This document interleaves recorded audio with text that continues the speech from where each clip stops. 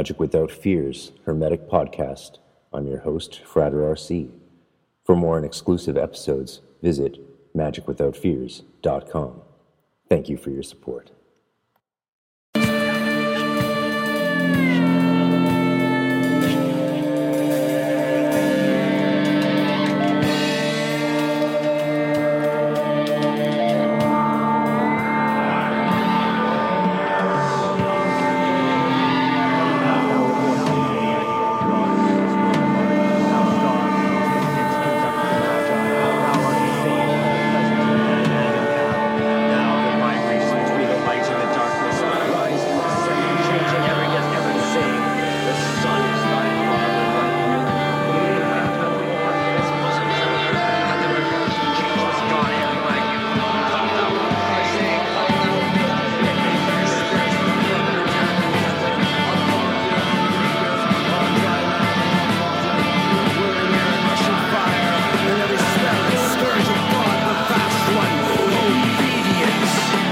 Welcome to Magic Without Fears Hermetic Podcast.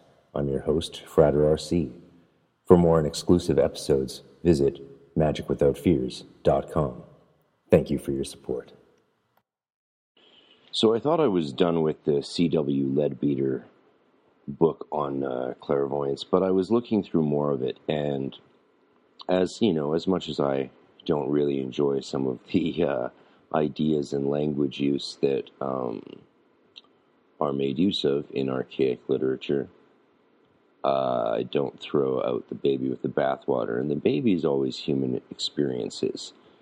So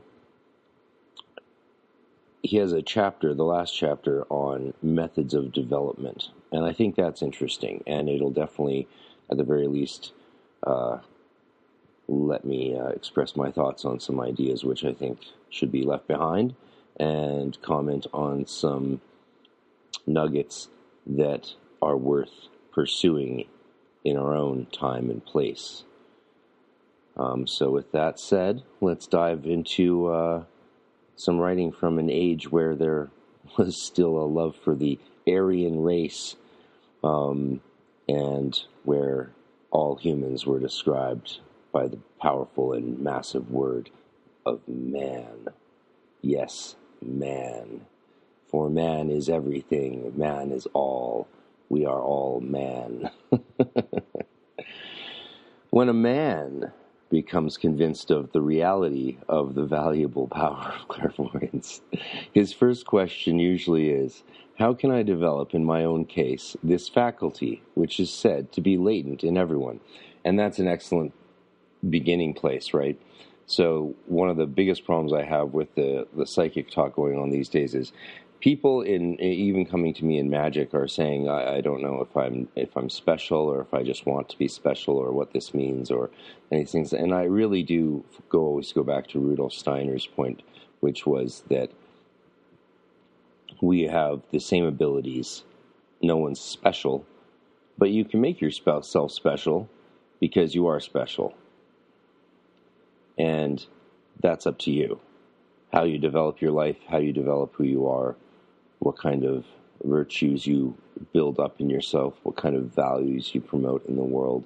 These are the things that make us special to each other, right? We consider someone special when not only do they commit themselves to tasks and goals, but when they can pursue those tasks and goals with passion and ambition and not become a complete douche in the process.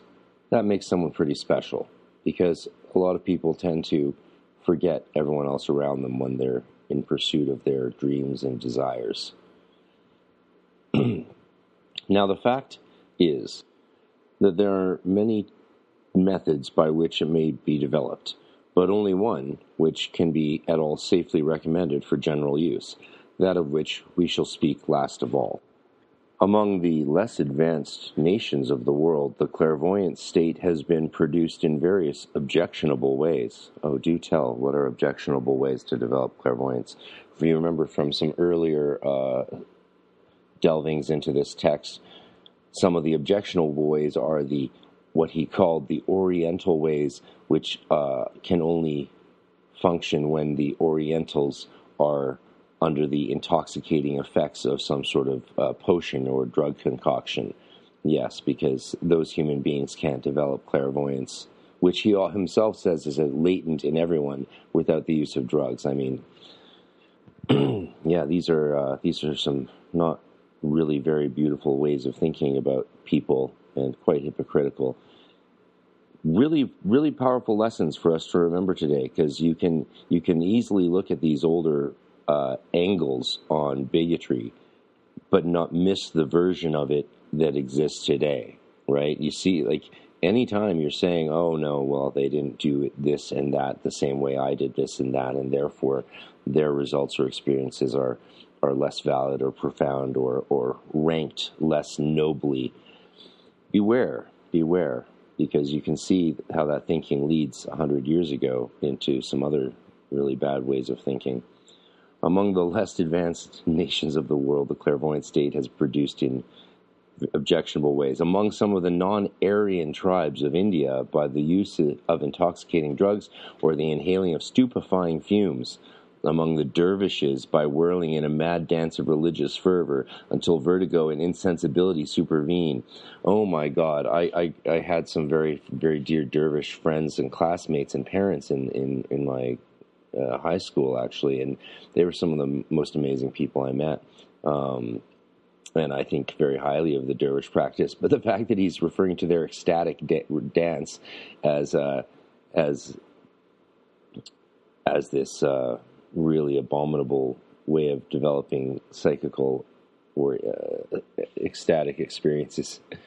Oh, gosh. And then he says, among the followers of the abominable practices of the voodoo cult, by frightful sacrifices and loathsome rites of black magic. Clearly they didn't know much about what voodoo was, and I'm sure they didn't go to Haiti and, study the actual native religion, as it is a beautiful blend of what came out of other parts of the world, mixed with Catholicism into its own hybrid of religion and mystical occult practice. It's a very beautiful practice. Read Maya Deren's Divine Horseman if you want a really nice look at voodoo religion and spiritual practice. It's one of my absolute favorites. And if you can't learn something about spiritual experience from the voodoo mounting practices, well then, I don't even know what we're doing here, seriously. I mean, it's not all Serpent and the Rainbow. Well, maybe it is, the book, not the movie. The movie's fun, but different. Methods such as these are happily not in vogue in our race.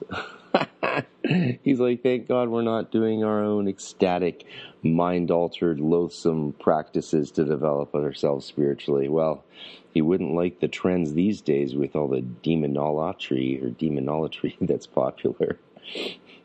Yet even among us, large numbers of dabblers in this ancient art adopt some plan of self-hypnotization, such as the gazing at a bright spot or the repetition of some formula until a condition of semi-stupefaction is produced, while yet another school among them would endeavor to arrive at similar results by the use of some of the Indian systems of regulation of the breath. So Steiner was also against regulation of the breath. Leadbeater might have been as well, but wow, this is some serious perspective from this old dead white pederast dude. All these methods, yeah, I'm wondering why I'm doing this now, but I'm sure there'll be a reason. We'll find out together. All these methods are unequivocally to be condemned as quite unsafe for the practice of the ordinary man. So I love that. Hey, we could totally flip this on its head and be like, the problem is men can't handle these ecstatic forms of dervishness and voodooism, and I'd love to see it that way, but that's not what he means, of course. Dear Lord. The ordinary man who has no idea of what he is doing, who is simply making vague experiments in an unknown world.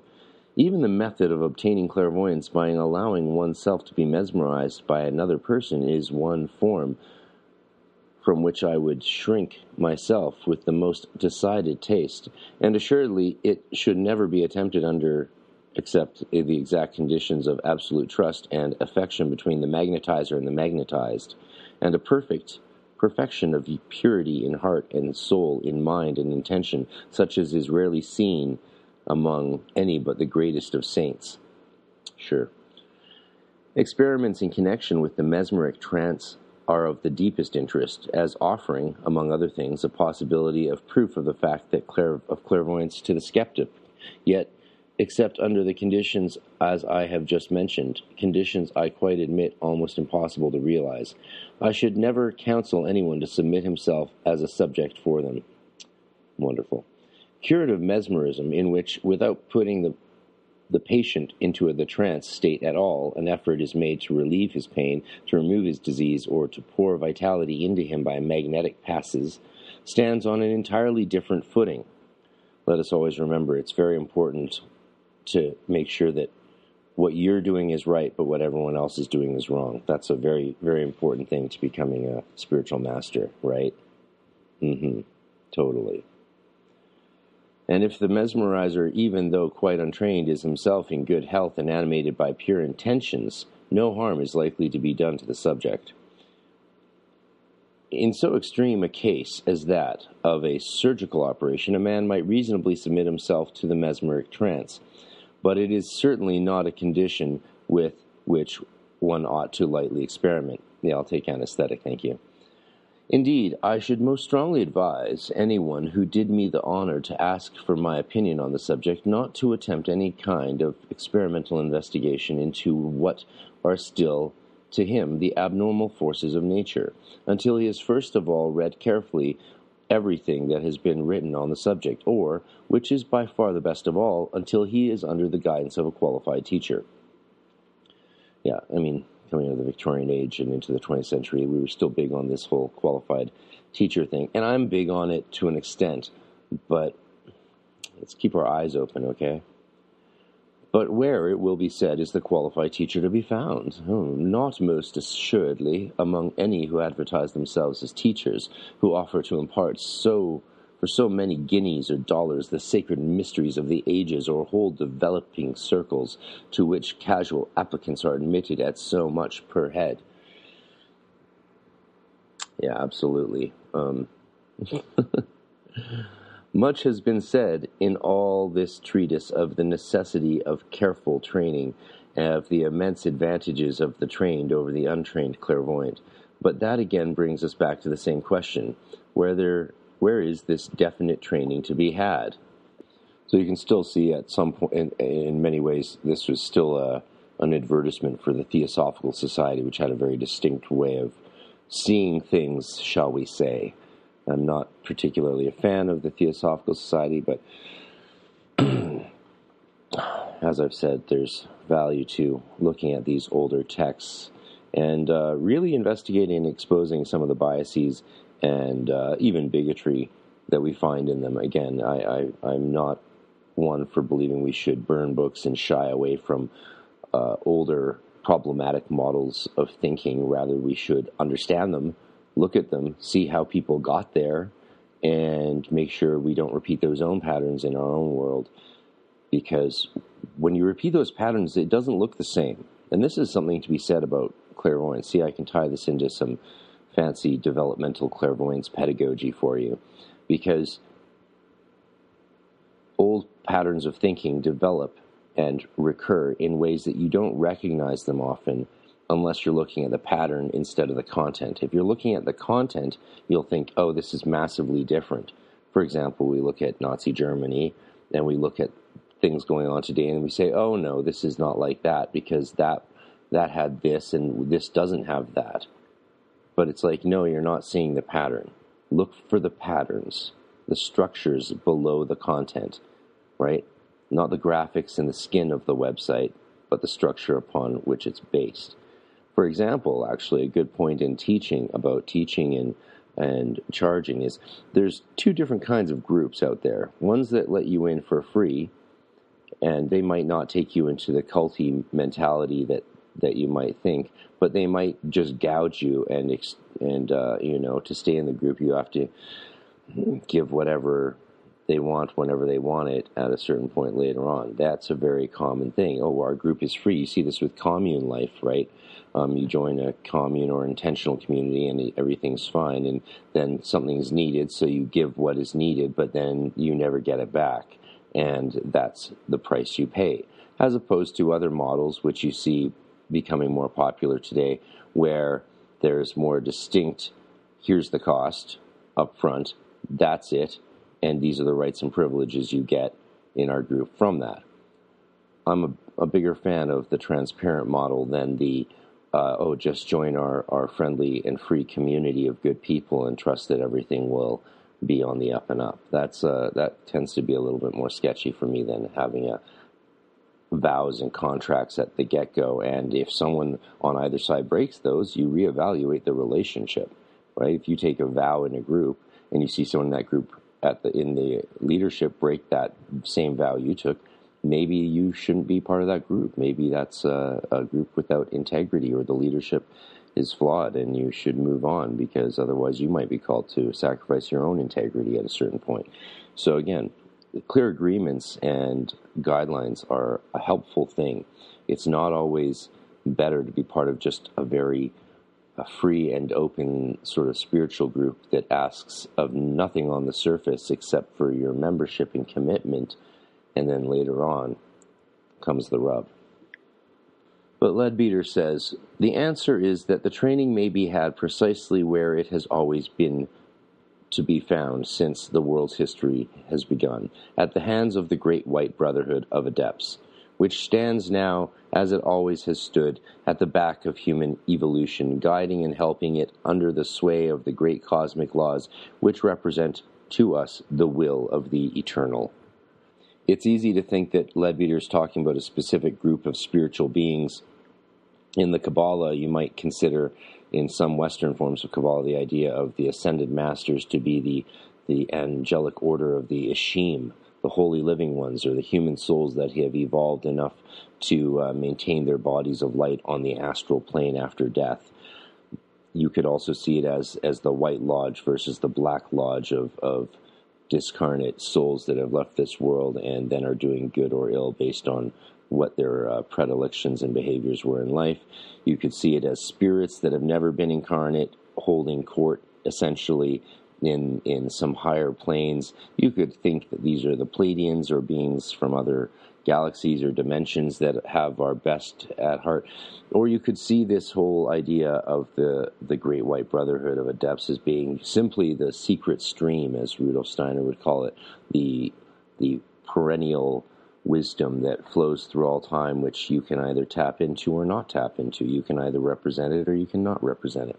So there's a lot of ways that they had of defining this Platonic notion that there was this body of enlightened spiritual beings out there.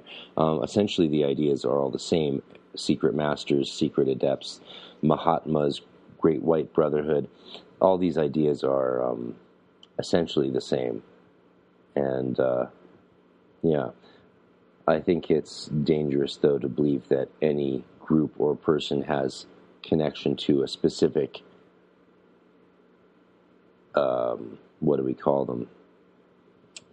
Extraterrestrial form of divine masters that you can't access except through them. Beware of people who say you can only access these beings through us. At the same time, that doesn't mean that you necessarily will have the same connections or find the same guides that someone else will find, and that's okay. You should find your own, right? But how, it may be asked, is access to be gained to them? How is the aspirant thirsting for knowledge to signify to them his wish for instruction? Once more, by the time-honored methods only, there is no new patent whereby a man can qualify himself without trouble to become a pupil in that school. That's a fair point. I mean, yeah, if you think you can't just buy a crystal ball, say I want to find like the masters of the universe, and then whatever thoughts pop in your head, just ascribe that to them. That is a way of madness. He says, no royal road to the learning which has to be acquired in it. And that actually leads us to why we're reading this text. We are looking at the stuff that came before us so that we can, hopefully not make the same mistakes that our predecessors did. At the present day, just as in the mists of antiquity, the man who wishes to attract their notice must enter upon the slow and toilsome path of self-development. There's a fact. Must learn, first of all, to take himself in hand and make himself all that he ought to be. As Rufus Opus would say, if you don't own a house and a car, that's your great work. The steps of the path are no secret. I have given them in full detail in Invisible Helpers, another book, so I need not repeat them here. But it is no easy road to follow, and yet sooner or later all must follow it, for the great law of evolution sweeps mankind slowly but resistlessly towards its goal. That was apparently a word, resistlessly. Don't use that in your essays today, kids, though. I'm sure it'll get you a red mark. From those who are pressing into this path, the great masters select their pupils, and it is only by qualifying himself to be that a man can put himself in the way of getting the teaching. Sure. Without that qualification, membership in any lodge or society, whether secret or otherwise, will not advance his object in the slightest degree. I love that idea, actually. If you're not making that personal effort to connect with your own true self, your higher self, your eventually maybe even your holy guardian angel, depending on how you see that being, then groups and badges and certificates and qualifications will not help you at all if you're not making the personal effort by yourself. It is true, as we all know, that it was at the instance of some of these masters that our Theosophical Society was founded, and that from its ranks some have been chosen to pass into closer relations with them. But that choice depends upon the earnestness of the candidate, not upon his mere membership of the society or the body within it. Of course, this is a reference to Helena Petrovna Blavatsky connecting with her Mahatmas as her secret masters and gurus who were apparently physically in India but contacting her spiritually. And this was then a major scandal when it was proven that there were no physical people where she said there were, and she was making up the letters that they wrote to her herself, which is sad because she didn't need to do that. She was bolstering herself beyond herself, and she could have just really done the spiritual work to become herself rather than put on these airs or make up these gurus that she had spiritual connection with. Because that bit her in the ass, didn't it? And better to just be congruent with who you actually are, and it's just say it comes from the spirit. Like, what's wrong with the good old Western Christian or Jewish mysticism, or this would be an Arab mysticism as well, that just says, "Oh, the spirit told me." Just the spirit. We have nature, we have spirit. Why can't nature and spirit communicate this to us? Why did you need a secret master? Why do they need to be in India? Why do they need to be spiritual discarnate entities that are temporarily in a body, or maybe always in a body, or both? And it gets super confusing and super weird, and definitely leads to this kind of guru worship and cultism that we don't need in our world anymore. That, then, is the only absolutely safe way of developing clairvoyance, to enter with all one's energy upon the path of moral and mental evolution, at one stage of which this and other of the higher faculties will spontaneously begin to show themselves. That was actually my experience. It was a conscious effort that I started making in my life, coming out of the meditation of Maharishi and transcendental meditation of my childhood into my preteens and early teens, practicing Wicca and Druidry, and making a very distinct mental choice to expand my senses and doing exercise to expand my senses, and be a better person. I stopped, I asked some advice. I was told to stop drinking carbonated beverages, so I did that. I was told to eat mostly fruit. I did that, and I wanted to develop my super senses, as Steiner would call them. And it worked. The commitment and devotion to the higher faculties and that path of evolution's a bad word for it, but development for sure, and understanding of subtle technologies, that worked. That is how it happened. Yet there is one practice which is advised by all the religions alike, which, if adopted carefully and reverently, can do no harm to any human being, yet from which a very pure type of clairvoyance has sometimes been developed, and that is the practice of meditation. Well, anyone who tells you that don't need to meditate to develop it spiritually is I think, very misguided. The question is, how many types of meditation do you consider meditation? Today, the category is very broad. Earlier, you can see, though, from Leadbeater's own writing that earlier he was critiquing staring at a point or things like that. So basically discounting all of Eastern practice, which is ironic given the whole Eastern thing in the Theosophical Society. But he's, basically subtly dissing Zen or Zazen practices, moving Zen, or half the practices even in the West, from contemplative prayer, or what we consider Taizé prayer today, to centering prayer and other practices that all developed around and are represented by books like The Cloud of Unknowing. Let a man choose a certain time every day, at a time when he can rely upon being quiet and undisturbed, though preferably in the daytime rather than at night, and set himself at that time to keep his mind for a few minutes entirely free from all earthly thoughts of any kind whatever, and when that is achieved, to direct the whole force of his being towards the highest spiritual ideal that he happens to know. Wow. See, that is amazing and very clear and very accurate. That is exactly what my diary entries from 94 to 1996 show led me to take steps forwards by leaps and bounds, actually. He will find that to gain such perfect control of thought is enormously more difficult than he supposes. Yes, it is. But when he attains it, it cannot be but in every way most beneficial to him. And as he grows more and more able to elevate and concentrate his thought, he may gradually find that new worlds are opening before his sight.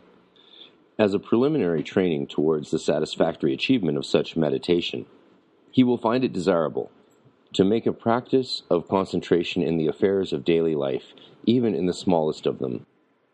If he writes a letter, let him think of nothing else but that letter until it is finished. If he reads a book, let him see to it that his thought is never allowed to wander from his author's meaning. You see here actually something very similar to this in Franz Barden's Der Weg zum wahren Adepten, the Initiation into Hermetics, which is the worst translated title ever. Maybe next to Legends of the Fall being in German, Legende der Leidenschaft, Legends of Passion, or Love Has Two Faces.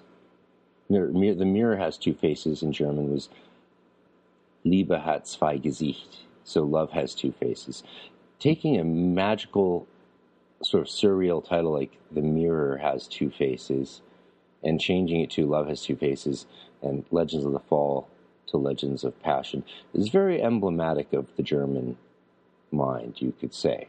It's like, that's ambiguous, that's unclear, we're going to make sense of it. Yes. Of course, then there's German poets who, say things like, a fairy tale comes to me from ancient times, but not out of the senses. Ein Märchen aus alten Zeiten kommt mir nicht aus dem Sinn. That is truly surreal. But anyway, where were we? Can you tell I got interrupted by Chris and Mark in the last few minutes? Okay. What were we talking about? Yeah, something. Magic? Clairvoyance. Oh, right. Franz Barden, you need to pay attention. Valentin Tomberg in Meditations on the Tarot is talking about the same thing as this. Like, pay attention to what you're doing. It's the power of now. If you read a book, let yourself be focused on reading that book. He says he must learn to hold his mind in check and to be the master of that also, as well as of his lower passions. He must patiently labor to acquire absolute control of his thoughts so that he will know always exactly what he is thinking about and why, so that he can use his mind and turn it or hold it still, as a practiced swordsman turns his weapon where he will.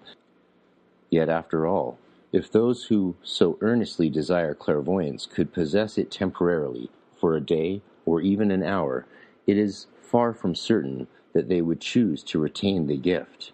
True, it opens before them new worlds of study, new powers of usefulness, and for this latter reason most of us feel it worthwhile. But it should be remembered that for one whose duty still calls him to live in the world, it is by no means an unmixed blessing. Upon one in whom that vision is opened, the sorrow and the misery, the evil and the greed of the world press as an ever-present burden, until, in the earlier days of his knowledge, he often feels inclined to echo the passionate adjuration contained in those rolling lines of Schiller's. Oh, of course he's going to quote a German poem now. How apropos of my stoned rant just before. What's more pretentious than, of course, some British clairvoyant citing a German poem, but only in German? I don't think he provides the translation. Oh, what a douchebag. The only thing douchier than that would be reading the whole German poem well. Den Orakel zu verkünden, warum warfest du mich hin, in die Stadt der ewig Blinden, mit dem aufgeschlossenen Sinn, fromms den Schleier aufzuheben, wo das Nahe Schrecknichts droht. Nur der Irrtum ist das Leben, dieses Wissen ist der Tod. Nimm, oh nimm, die traurige Klarheit mir vom Augenblüt'gen Schein, schrecklich ist es deiner Wahrheit sterbliches Gefäß zu sein. Which may perhaps be translated, why hast thou cast me thus upon into the town of the ever-blind, to proclaim thine oracle by the open sense? What profits it to lift the veil where the near darkness threatens? Only ignorance is life. This knowledge is death. Take back this sad clear-sightedness. Take from mine eyes this cruel light. It is horrible to be the mortal channel of thy truth. Well, that is a translation. I'll do my own some other time. I'll post it for you guys. And again later he cries, give me back my blindness, the happy darkness of my senses. Take back thy dreadful gift. Yeah, German poetry fucking rocks.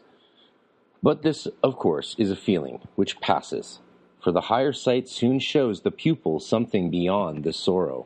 Soon bears in upon his soul the overwhelming certainty that whatever appearances down here may seem to indicate, all things are without shadow of doubt working together for the eventual good of all. That's a positive message. He reflects that the sin and the suffering are there, whether he is able to perceive them or not, and that when he can see them, he is, after all, better able to give efficient help than he would be if it were working in the dark. And so by degrees he learns to bear his share of the heavy karma of the world. See, I'm glad I read this. There's I'm not a karma aside, or tikkun olam aside. Seeing farther shows you more darkness, more demons. Digging into yourself, whether it's through therapy or self-help or spirituality or whatever your path may give you, you have to take the path to the end. You can't just keep starting new paths when the darkness of the path you're on rears its ugly head. You can't just give up and go away. The whole myth of fighting the dragon is exactly that. You've got to conquer the dragons and the demons and the challenges on the path you have chosen, and not just give up and run off to the shiny new object of a new path. I mean, you might think you're mastering different systems, but are you? Or have you failed to even complete the one you're on, let alone add new and insightful contributions from the extent that you have walked farther than others on your own way up the mountain? So, there is that. Some misguided mortals there are who, having the good fortune to possess some slight touch of this higher power, are nevertheless so absolutely destitute of all right feeling in connection with it as to use it for the most sordid ends, actually even to advertise themselves as test and business clairvoyants. Needless to say, such use of the faculty is a mere prostitution and degradation of it. Oh dear. Showing that its unfortunate possessor has somehow got hold of it before the moral side of his nature has been sufficiently developed to stand the strain which it imposes, says the pedophile. I can't believe this pedophile's moralizing to us. A perception of the amount of evil karma that may be generated by such action in a very short time changes one's disgust into pity for the unhappy perpetrator of that sacrilegious folly. So it's like he sort of has a good idea of where things ultimately need to end up in the world, but his path to them is pretty messed up. But his points about, dedication and focus and commitment, those are valid points. So, was it necessary to get to them by going through C.W. Leadbeater? Who cares? We're doing it anyway. It is sometimes objected that the possession of clairvoyance destroys all privacy and confers a limitless ability to explore the secrets of others. These people were nuts. No doubt it does confer such an ability, but nevertheless, the suggestion is an amusing one to anyone who knows anything practically about the matter. Such an objection may possibly be well-founded as regards the very limited powers of the test and business clairvoyant, but the man who brings it forward against those who have had the faculty opened for them in the course of their instruction and consequently possess it fully is forgetting three fundamental facts. This should be good. First, that it is quite inconceivable that anyone having before him the splendid fields of investigation which true clairvoyance opens up could ever have the slightest wish to pry into the trumpery little secrets of any individual man. Secondly, even if by some impossible chance our clairvoyant had such indecent curiosity about matters of petty gossip, there is, after all, such a thing as the honor of a gentleman. Yes, of course there is. Oh, now we're getting to the good stuff. Which, on that plane, as on this, would, of course, prevent him from contemplating for an instant the idea of gratifying it. And thirdly, in case, by any unheard-of possibility, one might encounter some variety of low-class pitchery with whom the above considerations would have no weight, full instructions are always given to every pupil as soon as he develops any sign of faculty as to the limitations which are placed upon its use. So we are all instantly given the moral guidelines of how to use these magical powers if and should when they ever be gained. Right, okay. Wow, this is entertaining. Put briefly, these restrictions are that there shall be no prying, no selfish use of the power, and no displaying of phenomena. It's not dissimilar to sort of the rules that you follow, from yourself above. But that is to say that the same considerations which would govern the actions of a man of right feeling upon the physical plane are expected to apply upon the astral and mental planes also.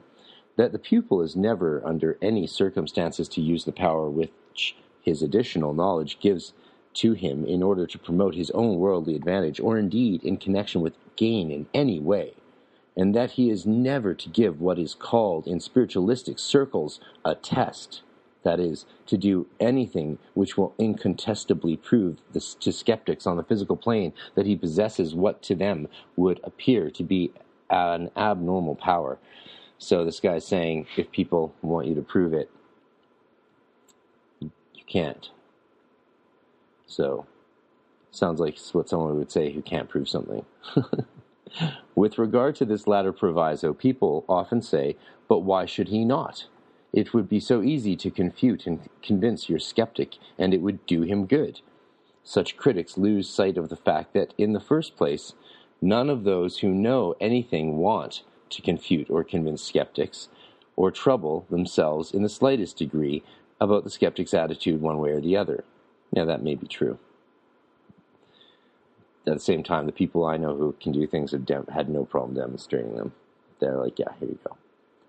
And in the second, they fail to understand how much better it is for the skeptic that he should gradually grow into an intellectual appreciation of the facts of nature, instead of being suddenly introduced to them by a knockdown blow, as it were. But the subject was fully considered many years ago in Mr. Sinnett's Occult World, and it is needless to repeat again the arguments there adduced. Truly. It is very hard for some of our friends to realize that the silly gossip and idle curiosity which so entirely fill their lives, of the brainless majority on earth, can have no place in the moral, real life of the disciple, and so they sometimes inquire whether, even without any special wish to see, a clairvoyant might not casually observe some secret which another person was trying to keep, in the same way as one's glance might casually fall upon a sentence in someone else's letter which happened to be lying open upon the table. Of course he might, but what if he did? The man of honor would at once avert his eyes in the case as in the other, and it would be as though he had not seen. So, a highly developed, reputable, honorable psychic, if they did see something they weren't meant to or know something they weren't meant to, they would never let it matter to them. The things these people cared about, I must say, are rather different, and their pretenses are completely alien. If objectors could but grasp the idea that no pupil cares about other people's business except when it comes within his providence to try to help them, and that he has always a world of work of his own to attend to, they would not be so helplessly far from understanding the facts of the wider life of the trained clairvoyant. But one of the things he is saying here is like, look, if you can really actually have spiritual visions, like you shouldn't get up in a restaurant and run over to some girls sitting at a table and tell one of them that she's going to burn in a fire because you just saw it and you don't know her from Adam. And I've seen people do that, exactly that, and under the auspices that they had some spiritual vision or some psychic flash. And I think that is, like my friend, fellow Canadian Sabrina would say, abusive to all parties involved, and the spirit maybe even. Even from the little that I have said with regard to the restrictions laid upon the pupil, it will be obvious that in very many cases he will know much more than he is at liberty to say. I mean, sure, there's things that we've all been taught that we've never taught anyone. And then there's like the adept practices of like putting things divided between three sources or places so that you have to see all three to get the full picture. And I do that regularly, of course. We all do. Even from the little that I have said with regard to the restrictions laid upon the pupil, that is, of course, true in the far wider sense of the great masters of wisdom themselves. And that is why those who have the privilege of occasionally entering their presence pay so much respect to their slightest word, even on subjects quite apart from the direct teaching. For the opinion of a master, or even one of his higher pupils, upon any subject is that of a man whose opportunity of judging accurately is out of all proportion to ours. Oh, Lord. His position and his extended faculties are in reality the heritage of all mankind, and far though we may now be from those grand powers, they will none the less certainly be ours one day. Yes, like Jesus said, you will have even greater powers than I, and we will all walk on water and fly through the air. It's a fact, it's science. Yet how different a place will this old world be when humanity as a whole possesses the higher clairvoyance? Oh, I love theosophists. Think what the difference will be to history when all can read the records, to science when all the processes about which now men theorize can be watched through all their course, to medicine when doctor and patient alike can see clearly and exactly all that is being done, to philosophy when there is no longer any possibility of discussion as to its basis, because all alike can see a wider aspect of the truth, to labor when all work will be joy, because every man will be put only to that which he can do best, to education when the minds and hearts of the children are open to the teacher who is trying to form their character, to religion when there is no longer any possibility of dispute as to its broad dogmas, since the truth about the states after death and the great law that governs the world will be patent to all eyes. Above all, how far easier it will be then for the evolved men to help one another under those so much freer conditions. The possibilities that open before the mind are as glorious vistas, stretching in all directions, so that our seventh round should indeed be a veritable golden age.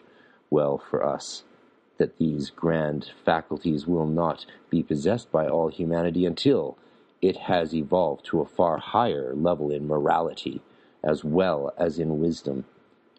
Else should we but repeat once more under still worse conditions the terrible downfall of the great Atlantean civilization, whose members failed to realize that increased power meant increased responsibility. Yet we ourselves were most of us among those very men. Let us hope that we have learnt wisdom by that failure, and that when the possibilities of the wider life open before us once more, this time we shall bear the trial better. Hermetic Science Enterprises is a publishing company based in Scotland, UK, that specializes in Western esoteric printed literature as well as educational videos.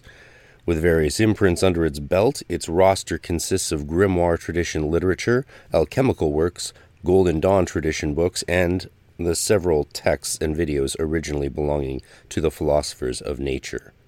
Besides its downloadable videos and standard hardcover edition books, Hermetic Science Enterprises also produces beautiful and precious limited fine edition books that are true pieces of art. For more information to order any of its products, please visit www.hermeticscienceenterprises.co.uk. That's hermeticscienceenterprises.co.uk. And as a lot of you know, I've talked with the publisher Lenny on the podcast before, including a 6-hour epic extended version on the Patreon, and seen the fine edition of his new grimoire of Scott's Discovery of Witchcraft, which is only available for purchase up to 50 limited copies till the end of May, I believe. So check it out now, hermeticscienceenterprises.co.uk.